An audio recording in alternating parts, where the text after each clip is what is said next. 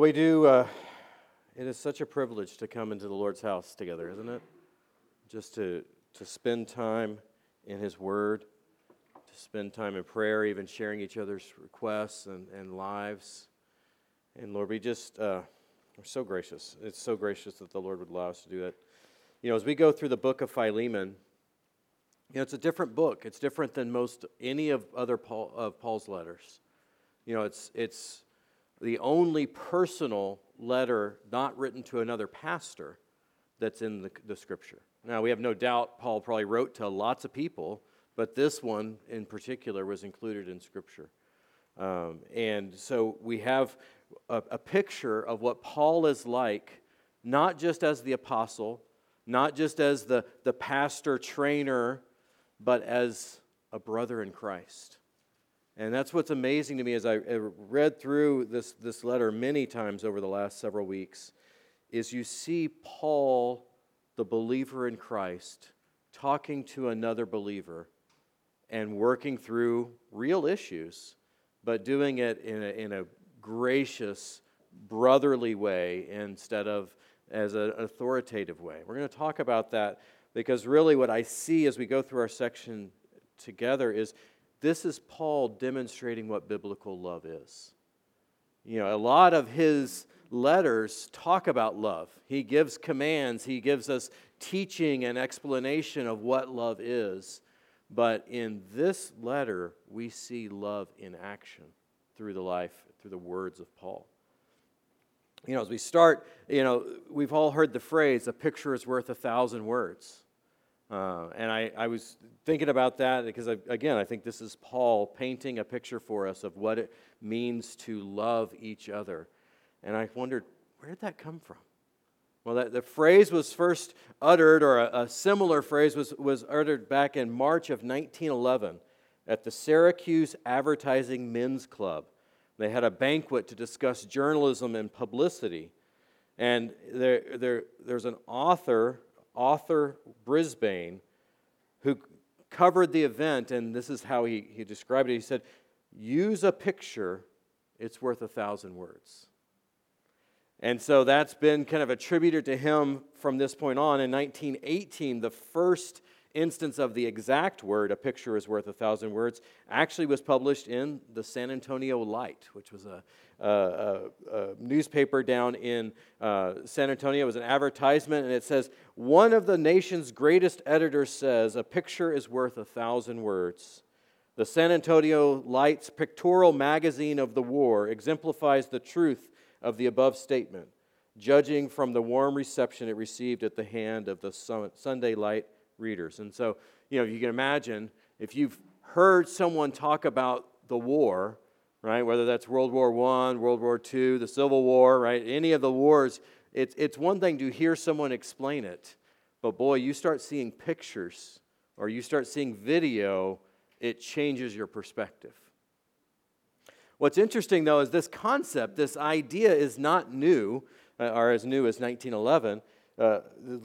Throughout history, there's been several other examples. Leonardo da Vinci, in fact, wrote that a poet would, quote, be overcome by sleep and hunger before being able to describe with words what a painter is able to depict in an instant.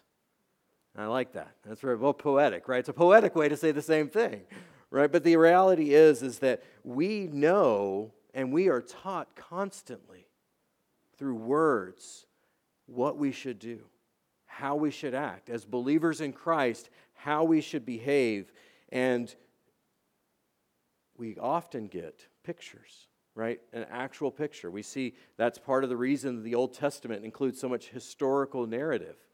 We see the lives of people, and as they trust the Lord or they reject the Lord, we see the truth of Scripture come to life. We certainly see that most of all in the life of Jesus.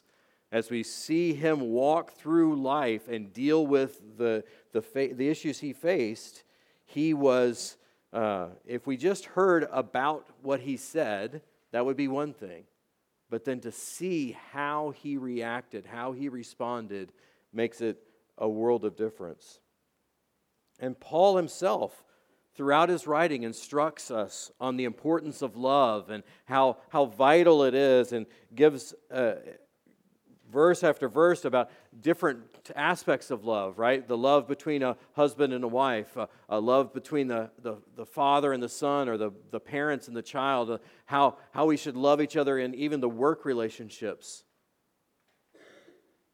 But in this book, in this letter, Paul himself becomes a picture for us, an example for us of what it means to truly love someone else as a brother or sister in Christ.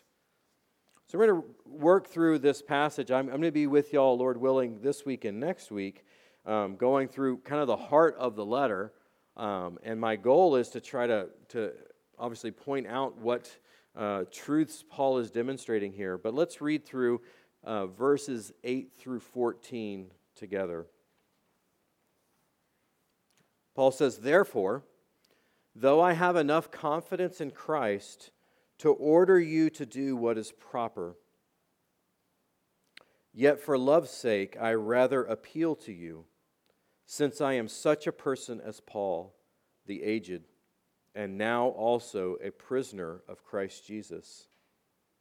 I appeal to you for my child, Onesimus, whom I have begotten in my imprisonment, who formerly was useless to you, but now is useful both to you and to me.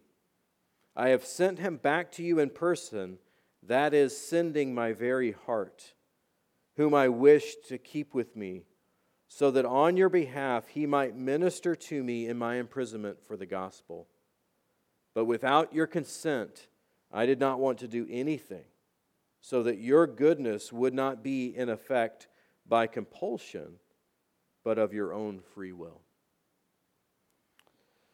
So we have here Paul starting, obviously we're not starting the letter, so he says the very first word is therefore. And we always ask ourselves the question, what is the therefore? Therefore, right? So Paul is just finished talking about Philemon. And again, this is Paul, the brother in Christ, coming and talking to his fellow brother. This is what he says. He says that he thanks God for Philemon. In verses 4 through 7, he says, "I hear constantly, it's being reported to me about your love and your faith for others." He says, "I've been praying for your effectiveness in your ministry." And he says in verse 7, it's so beautiful. It says, "I have come to have much joy and comfort in your love, because of the hearts of the saints have been refreshed through you, brother." Right? Again, you get this picture that Paul loves Philemon as a brother in Christ. And he says, because I love you, because I know who you are, therefore,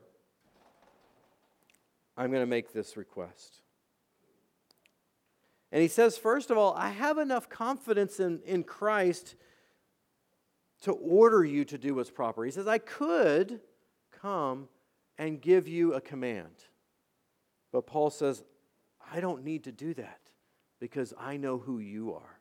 And so Paul has we're going to talk about love. We're going to see love's faithful belief. That love, as Paul says in 1 Corinthians 13, believes all things, hopes all things. Paul is demonstrating that, and he first of all has a confidence in Philemon. He says, I'm going to make a request, but I'm going to just make it as a request, not as a command.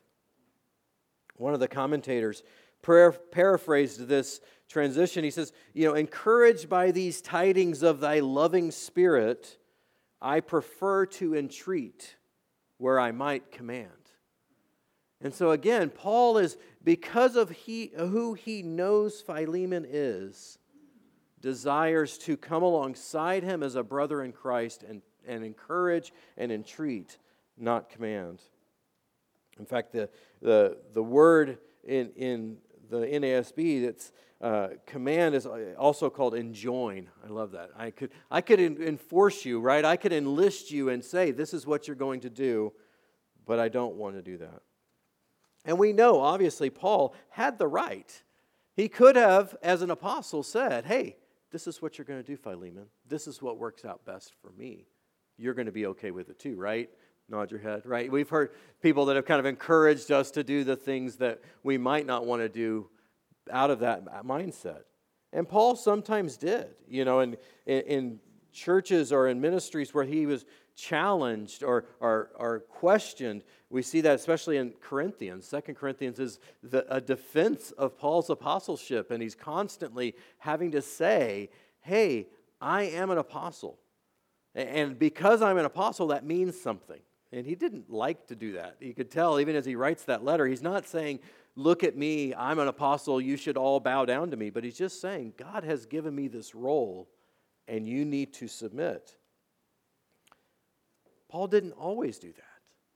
And he didn't do that as we went through 1st and 2nd Thessalonians. Paul didn't command or order them. This is what he says in 1 Thessalonians chapter 2, verse 6. Nor did we seek glory from men, either from you or from others, even though as apostles of Christ we might have asserted our authority. Right? Paul desired to not just walk up and say, with a big banner, look, Paul the apostle is talking, you better listen. And we see that in life right here. He wants to come alongside Philemon to encourage him to do what is proper. To encourage him. So Paul believed and knew that Philemon was the right type of person. He's already acknowledged that in verses 4 through 7. He says, brother, you're walking faithfully with Christ. Your love is known. You're an encouragement to those around you. And because of that, I'm coming alongside you.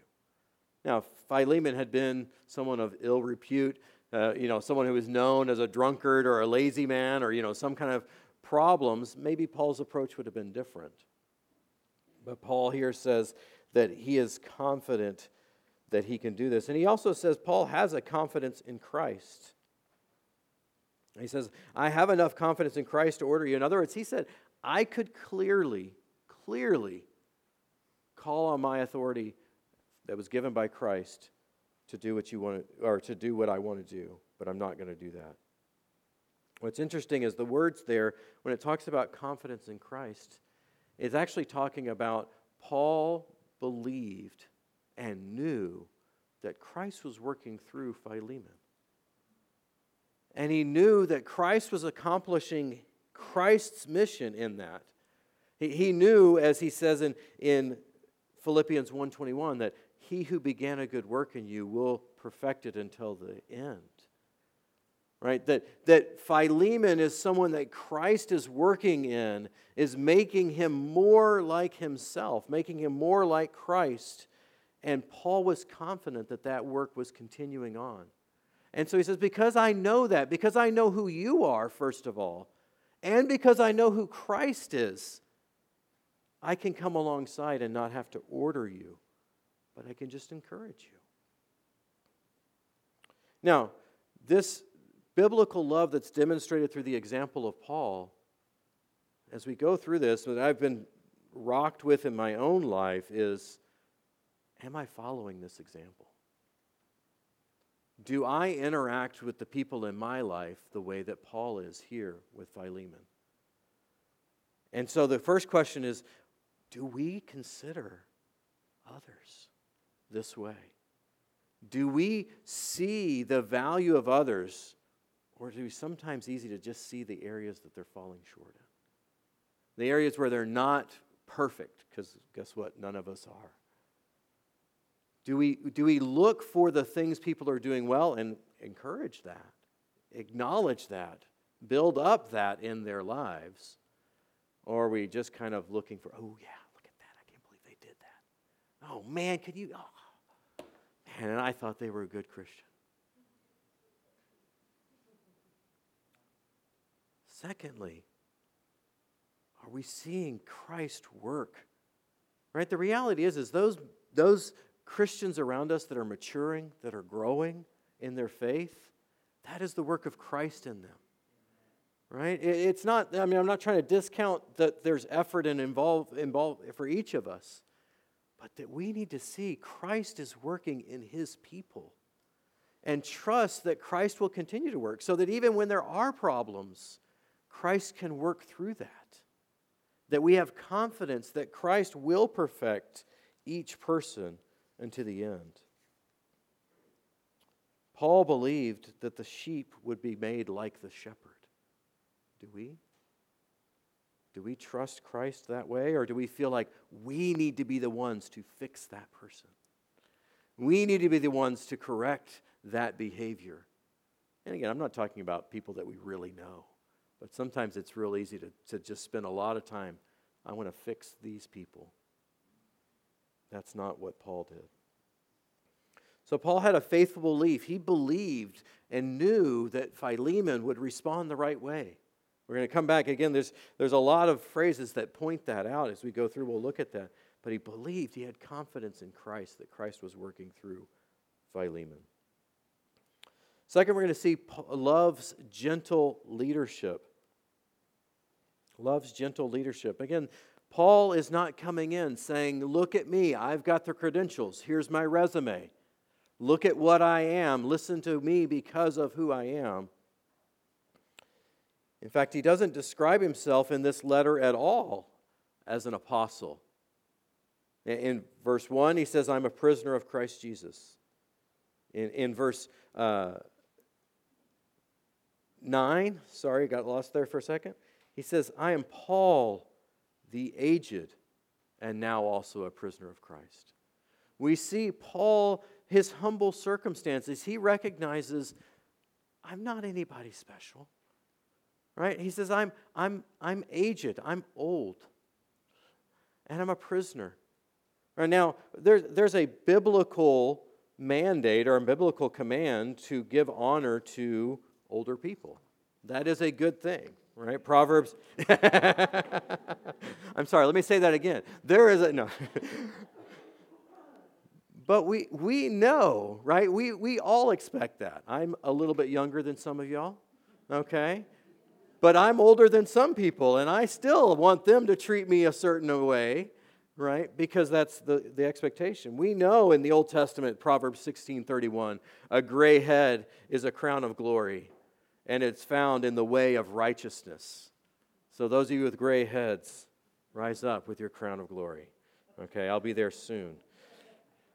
Leviticus 19:32 says, you shall rise up before the gray-headed and honor the aged, and you shall revere your God, I am the Lord. This is God himself saying older people should be honored, should be revered. So I think Paul wasn't coming at it from that angle, right? He was not saying, look at me, I'm old, you got to do what I say because you got to feel bad for me. I think he was just coming to say, I'm an old man. I've been around a long time, and I'm sitting here in prison. And that's what I am. I'm Paul. I'm the aged. I'm the prisoner. You know, in the ancient times, in the biblical times, there was a concept of 7 stages of human life. That kind of groups of 7 years, not always just 7 years, but sometimes 7 or 14 years. And you had a little boy, which was up to 7, and then a boy, which was up to 14, and then a lad who was up to 21, and then a young man was up to 28, and then a man was up all the way to 49. But then you had an elderly man, and then finally an old man. So I'm not sure which I'd rather be called, elderly or old. But there's a concept, right? There's these phases of life. And every person, by the Lord's grace, goes through that. We age and we mature and we grow over time. And Paul says, I'm old. Right? He knows that their time of his living is coming to an end. But he says also, I'm a prisoner. Again, you might want to say, yeah, I'm old, listen to me. Prisoners, on the other hand, don't normally have a lot of street credibility. Right? There's not a lot of people that are like, oh, we should go find out what the prisoners think and see what their thoughts are on this. But this is Paul, willing to constantly identify himself as a prisoner of Christ. He doesn't say that to say, you know, something glorious, because again, most people would be embarrassed by that. But he's saying, I am a prisoner, and it's always of Christ Jesus, for the Lord's sake. I'm a prisoner of the Lord. I'm a prisoner of Christ, over and over again, because he was in prison because of what he taught, because he taught Jesus Christ. And so he's calling himself old, and he's calling himself a prisoner, and he's not doing that to just get pity, but just acknowledging, there's a limited amount I can do here. But what I think is interesting, and I brought this up briefly before, but Paul doesn't choose to call himself something that if we had the title, we'd be using it. Right? Think about it. If you were one of the people that Jesus Christ himself had handpicked to lead the church, you think that might go on your business card? Might that be on your LinkedIn profile or your resume, right? Somewhere near the top, I am an apostle of Jesus Christ. But Paul chooses not to even bring that up. Again, he's coming to Philemon as his brother and saying, I'm an old man. I'm a prisoner. But I'd love for you to listen to what I have to say. I'd love for you to hear my request. And he says, it's because of my love for you that I appeal to you. I'm making a request. And I love this. He says this, I appeal to you. He says it in verse 9. He says it in verse 10. He's making an appeal. This is Paul's humble guidance. He's not commanding. He's not demanding. He's not saying, you better listen to me. He's just saying, hey, I'm going to make an appeal to you. Now, again, appeal is a pretty strong word. It's not just like hey, if you got a chance, could you do this? I sometimes make an appeal or make a request to my kids that I think they hear as though it's just completely optional. Right? Would you please go take out the trash means don't take out the trash and keep doing what you were doing. Right? Sometimes they do respond the right way. But if I make an appeal, right? If I'm sitting down and I'm looking at them, I'm saying, I really need you to do this. Can you please take care of this, right? Hopefully there's something about the strength of what I'm asking that they're more likely to respond to. This is Paul making an appeal. He makes this or uses this word a lot. But the reality is he's coming alongside and he's saying, I'm not commanding you here. I'm not bossing you around. I'm not pulling a rank card on you. I'm making an appeal. The reality is in many of his writings, as Paul is talking to believers, he uses the same word. Because the reality is we're not going to obey just because someone told us to. Right? In fact, sometimes some of us may chafe at being told what to do. Right? If we're told what to do all the time, we're like, I don't want to do that. Right? I'm tired of being told what to do. In Romans chapter 12, after Paul has finished 11 chapters of this amazing doctrine and all of this rich fullness that if you want to listen to several hundred hours worth of sermons, you can listen to Pastor Tom go through that. This is what he says in verse 12, or chapter 12, verse 1. Therefore I urge you, that's the same word, I urge you, brethren, by the mercies of God, to present your bodies a living and holy sacrifice acceptable to God, which is your spiritual service of worship. He appeals to us as believers to say, don't just take this doctrine and say, oh, that's good to know. I can pass a theology test now. But live it out. By the mercies of God, to actively live like Christ wants us to. He is appealing to us. In 2 Corinthians 5, he says, we are ambassadors for Christ, as though God were making an appeal through us. We beg you, on behalf of Christ, be reconciled to God. Again, there's this picture. We can't command someone to obey the gospel. It'd be nice if we could. We can't force people to believe and trust in the Lord Jesus for the salvation of sins. But we can appeal to them. We can urge them. We can say, this is so good for you. Please consider the truth here. Paul's request put me in mind, one of my favorite books of all time is Pride and Prejudice. Okay, I love it's great. My wife does not like it as much, but I do, and most of my boys don't because they think it's a girly book. But it's okay. It's a good book. It's really good. But it's a great character study. But this request is Paul, because again, imagine if you're getting a letter and Paul's asking you for something, right? I mean, whatever it was, can you walk across the country and bring me a glass of water? I think we'd be all in, right? Because it's Paul. It made me think of a phrase talking about the character in Pride and Prejudice, Mr. Darcy. He says, he's the kind of man indeed to whom I should never dare refuse anything which he condescended to ask. If Paul were to ask me, man, I would do everything in my power to do it. You know, and I think Philemon probably had the same attitude, because I have no doubt that Philemon had the same love for Paul that Paul had for Philemon. He trusted Paul and knew Paul was desiring to honor the Lord, and I think he would be ready to hear, ready to listen to that. You know, it's interesting as we think about Paul's humble guidance, his gentle leadership. How many of the New Testament apostles behave the same way? Why is that? Why is it that Paul wasn't just beating people over the head with, I'm an apostle, I'm an apostle, I'm an apostle?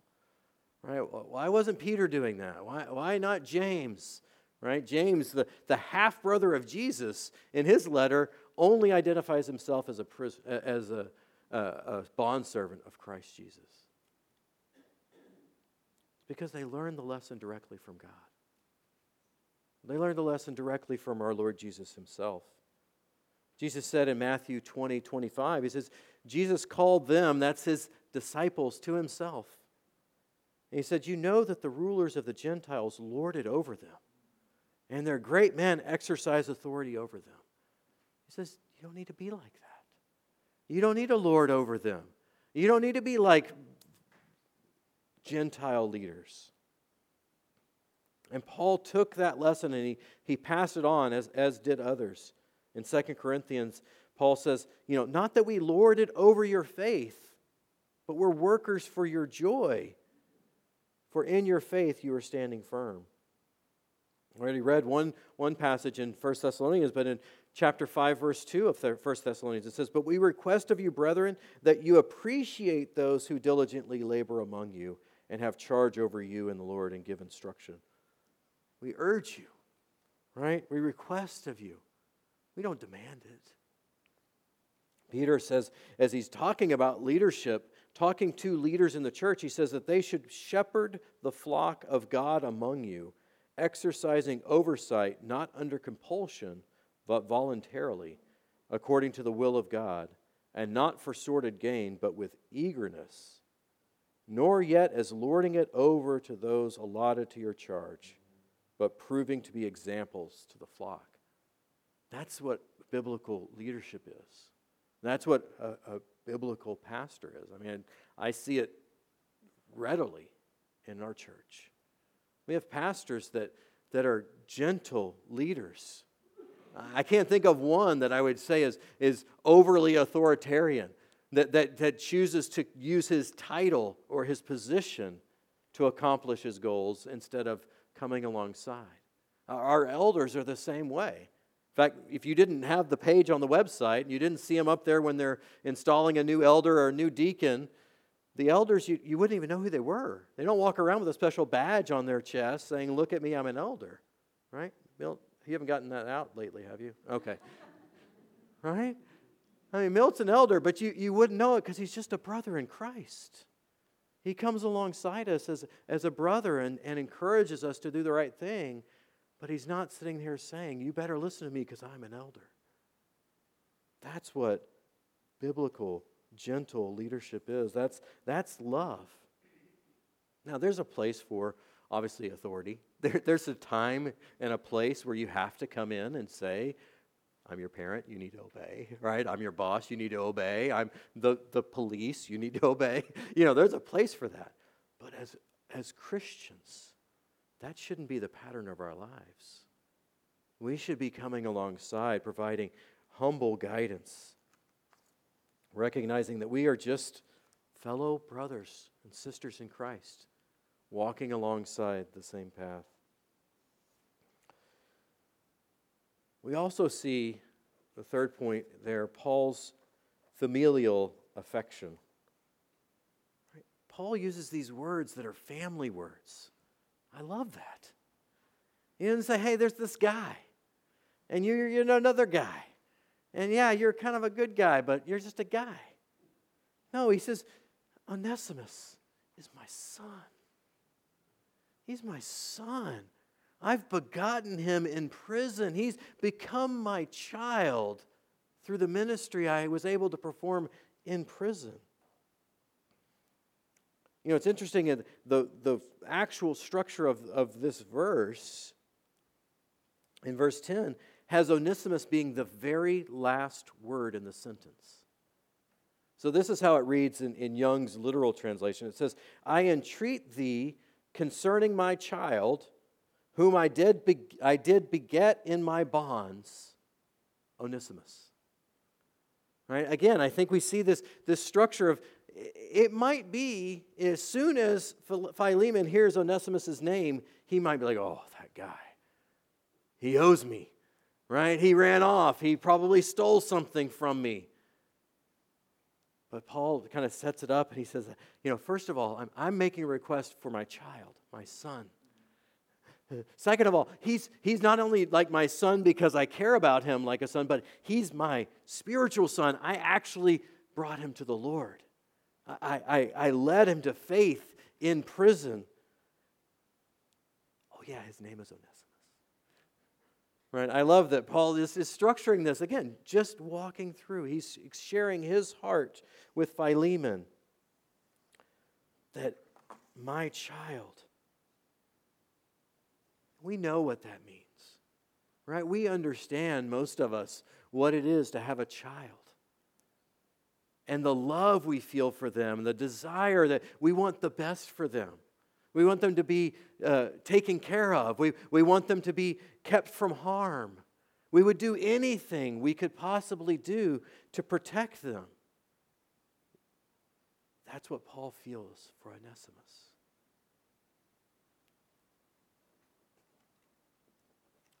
This is Paul.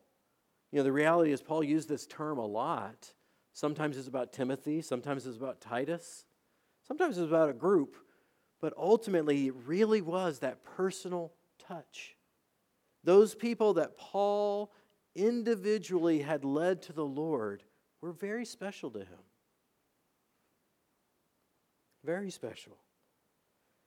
And it creates a bond that you can't just overcome easily. You know, I think about the Partners program. I know we talk about that from time to time. If you haven't done Partners, you should do it. Okay, it's one of the best one-on-one discipling tools we have.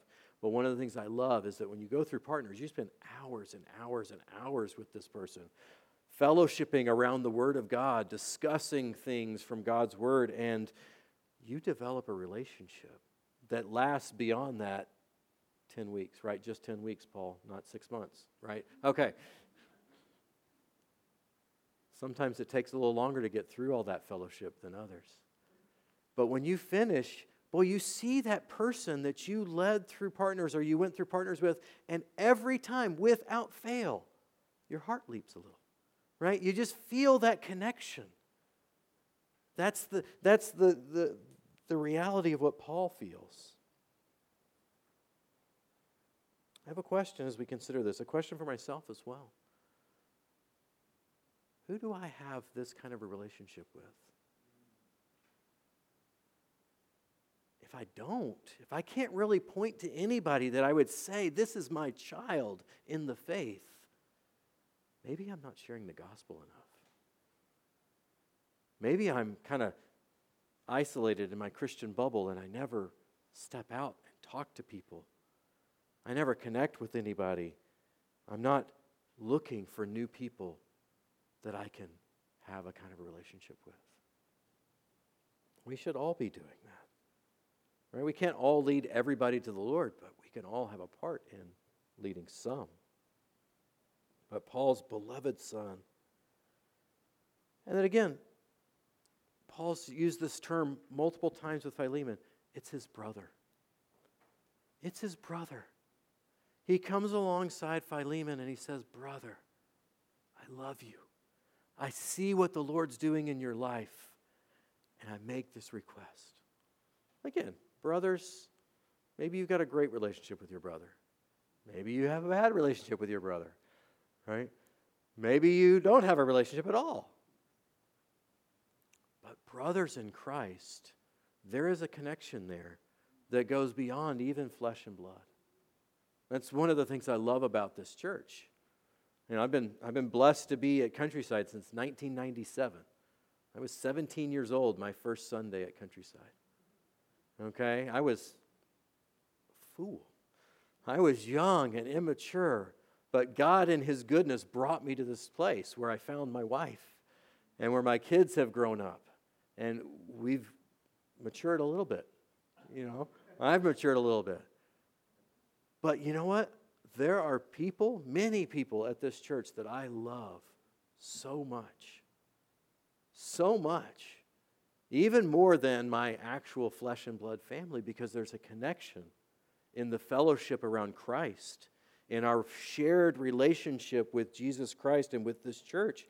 It's different. Again, that's vital in our lives, that we would have brothers, sisters in Christ that we're walking with, that we're encouraging, that we're building each other up.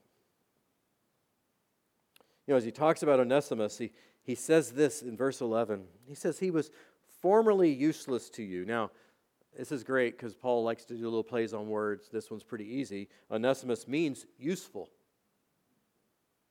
He said he used to be useless to you.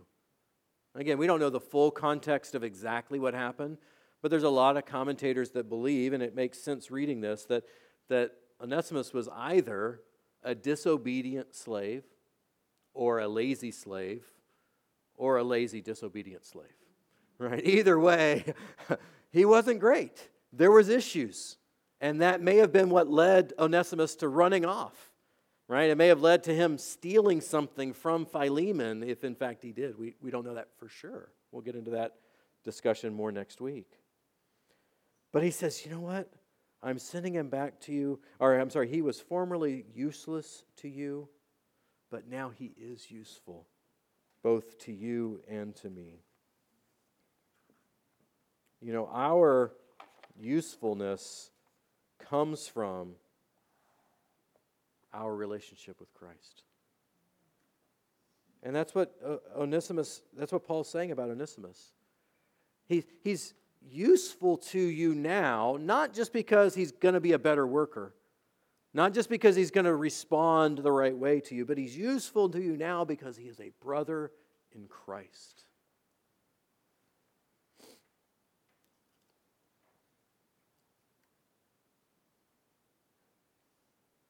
It points out to me that think about us being useful to our Master.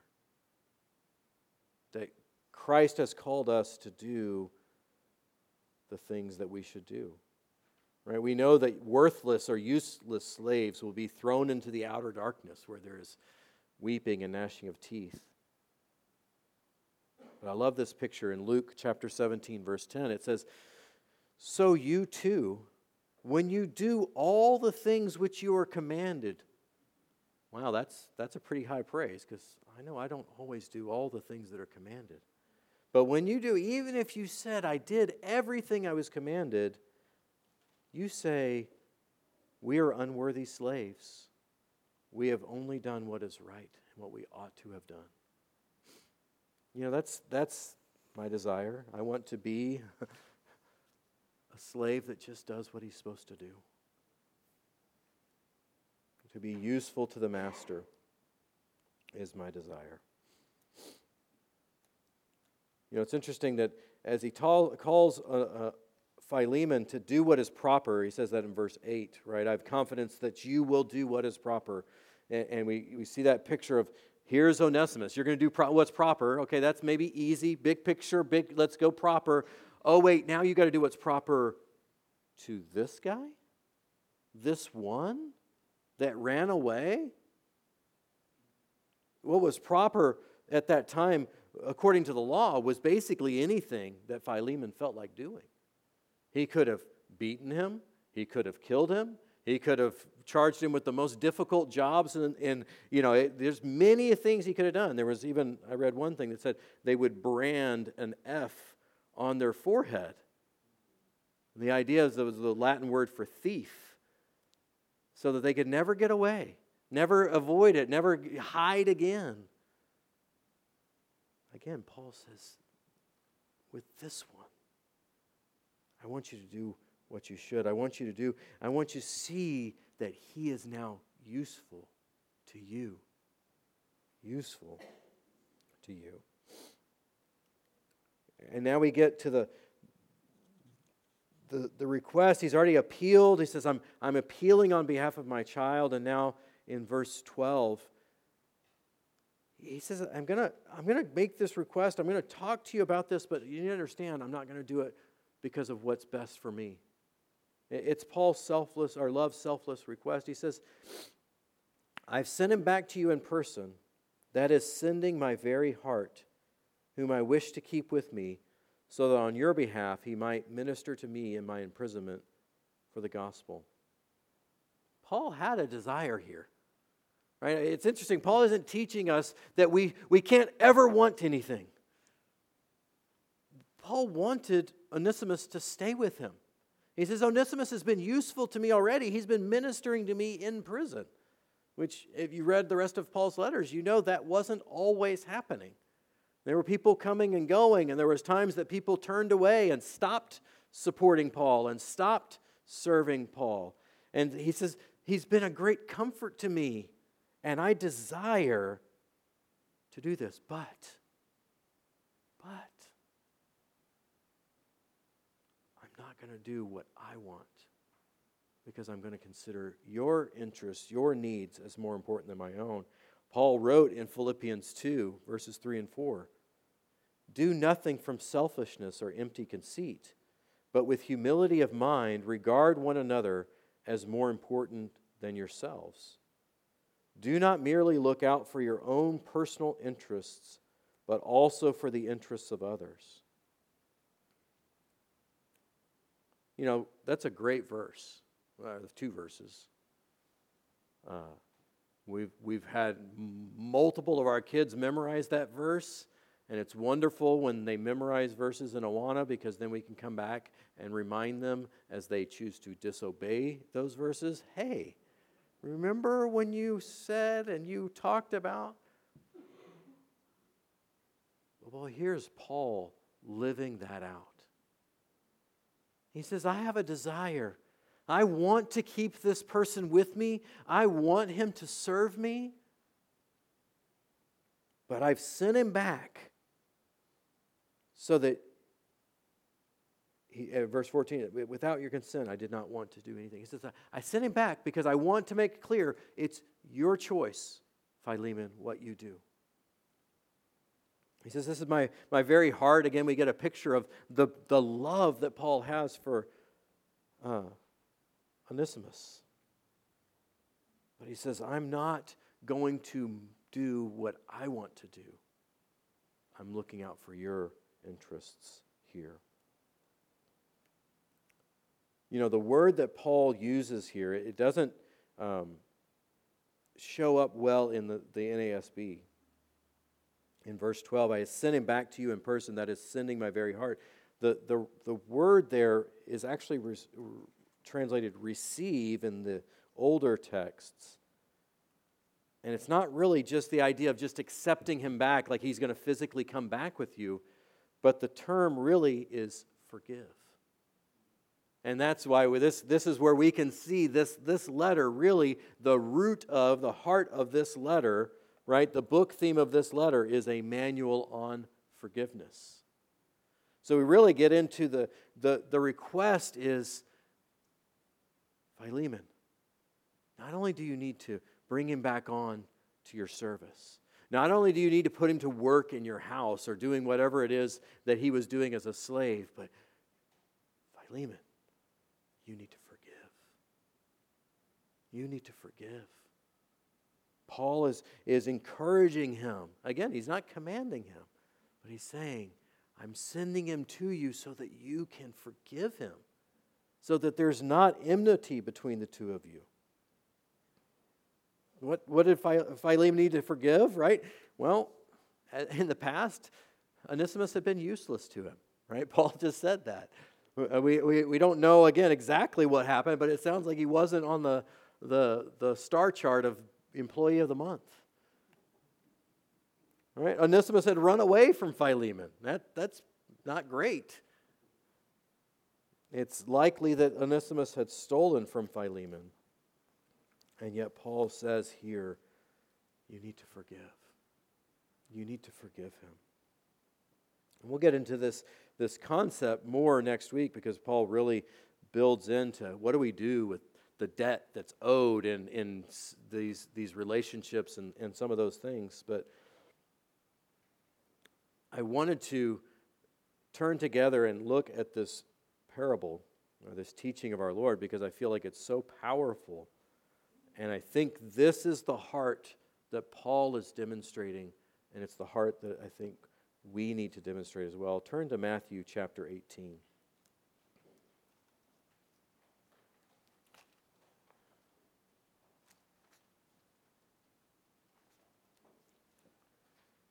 Matthew chapter 18, and starting in verse 21, we have Jesus going to teach on forgiveness. And I know these are words that are very familiar to us all, but I want us to really consider what Jesus is teaching us here.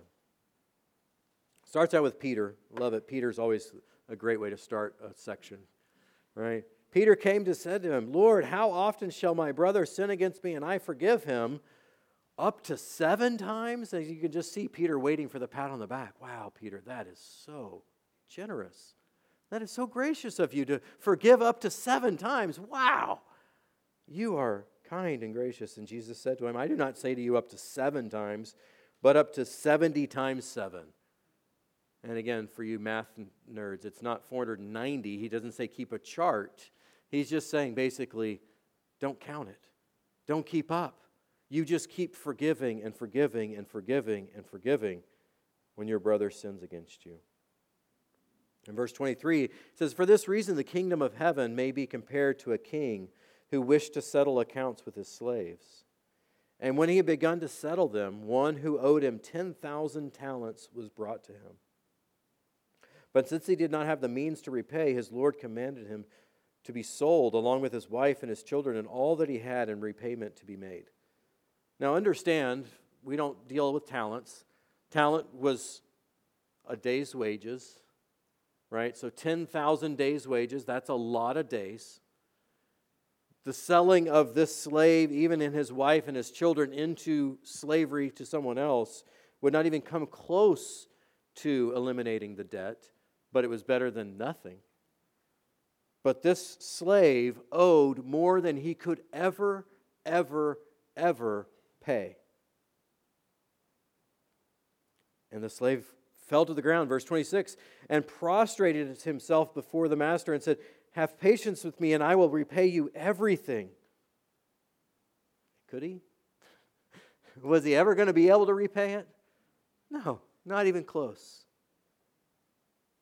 And the Lord of that slave felt compassion and released him and forgave him the debt. Now that obviously is a picture of the forgiveness we receive from Christ. Right? We owe a debt we will never, ever be able to pay. Our sin separates us from a holy and righteous God, and it is only by His goodness and grace that we can have our debts canceled out through the death of Jesus Christ on the cross. And we can be free from that penalty. So that's an amazing thing. You can imagine the slave going, I don't even know what just happened. Right? I owed more than I could ever pay, and yet now I owe nothing. Wow. And you would hope, obviously, that this is transformational for this slave, and he's now going to be gracious and kind to others. And here's what it says. But that slave went out and found one of his fellow slaves who owed him 100 denarii. And he seized him and began to choke him and said, "Pay back what you owe." So his fellow slave fell to the ground and began to plead with him, saying, Have patience with me, and I will repay you. Sounds very familiar, doesn't it? Right? There's a debt owed. There's a request for a demand for repayment. There's a request for mercy. Only in this instance, it's a much, much, much smaller amount. And this slave, who had just been forgiven more than he could ever pay back in his entire lifetime,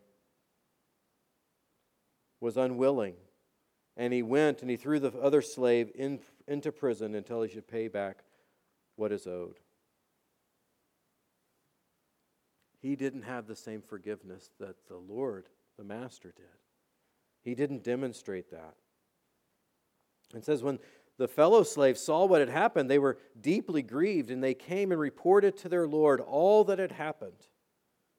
Then summoning him, his Lord said to him, "You wicked slave, I forgave you all that debt because you pleaded with me. Should you not also have had mercy on your fellow slave in the same way that I had mercy on you?" And his Lord, moved with anger, handed him over to the torturers until he should repay him all that was owed.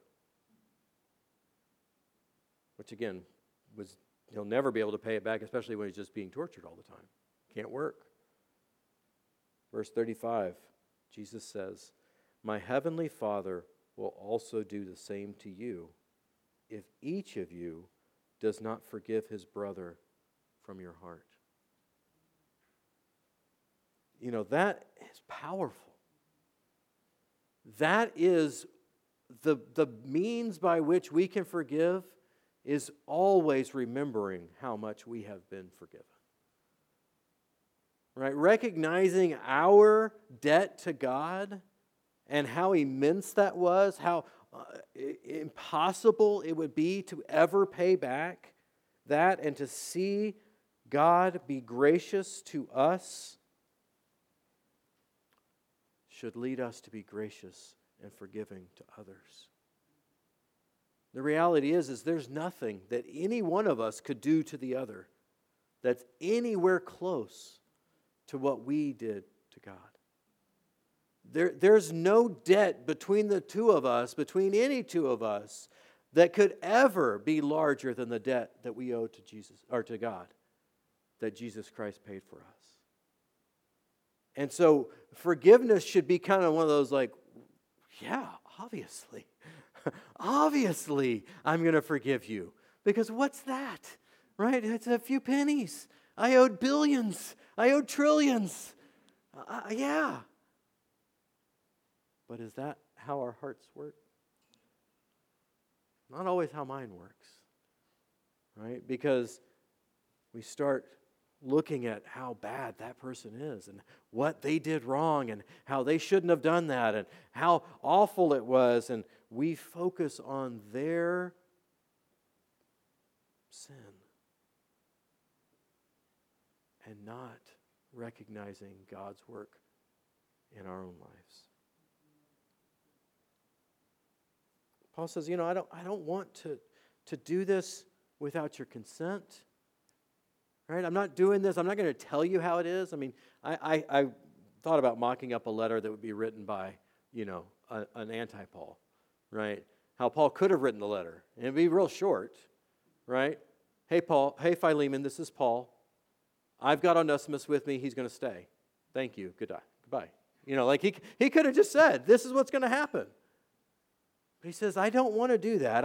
I'm going to come alongside you, and I'm going to say, hey, this is what I'd like, but you do what you want. You make the choice, not by compulsion, but of your own free will.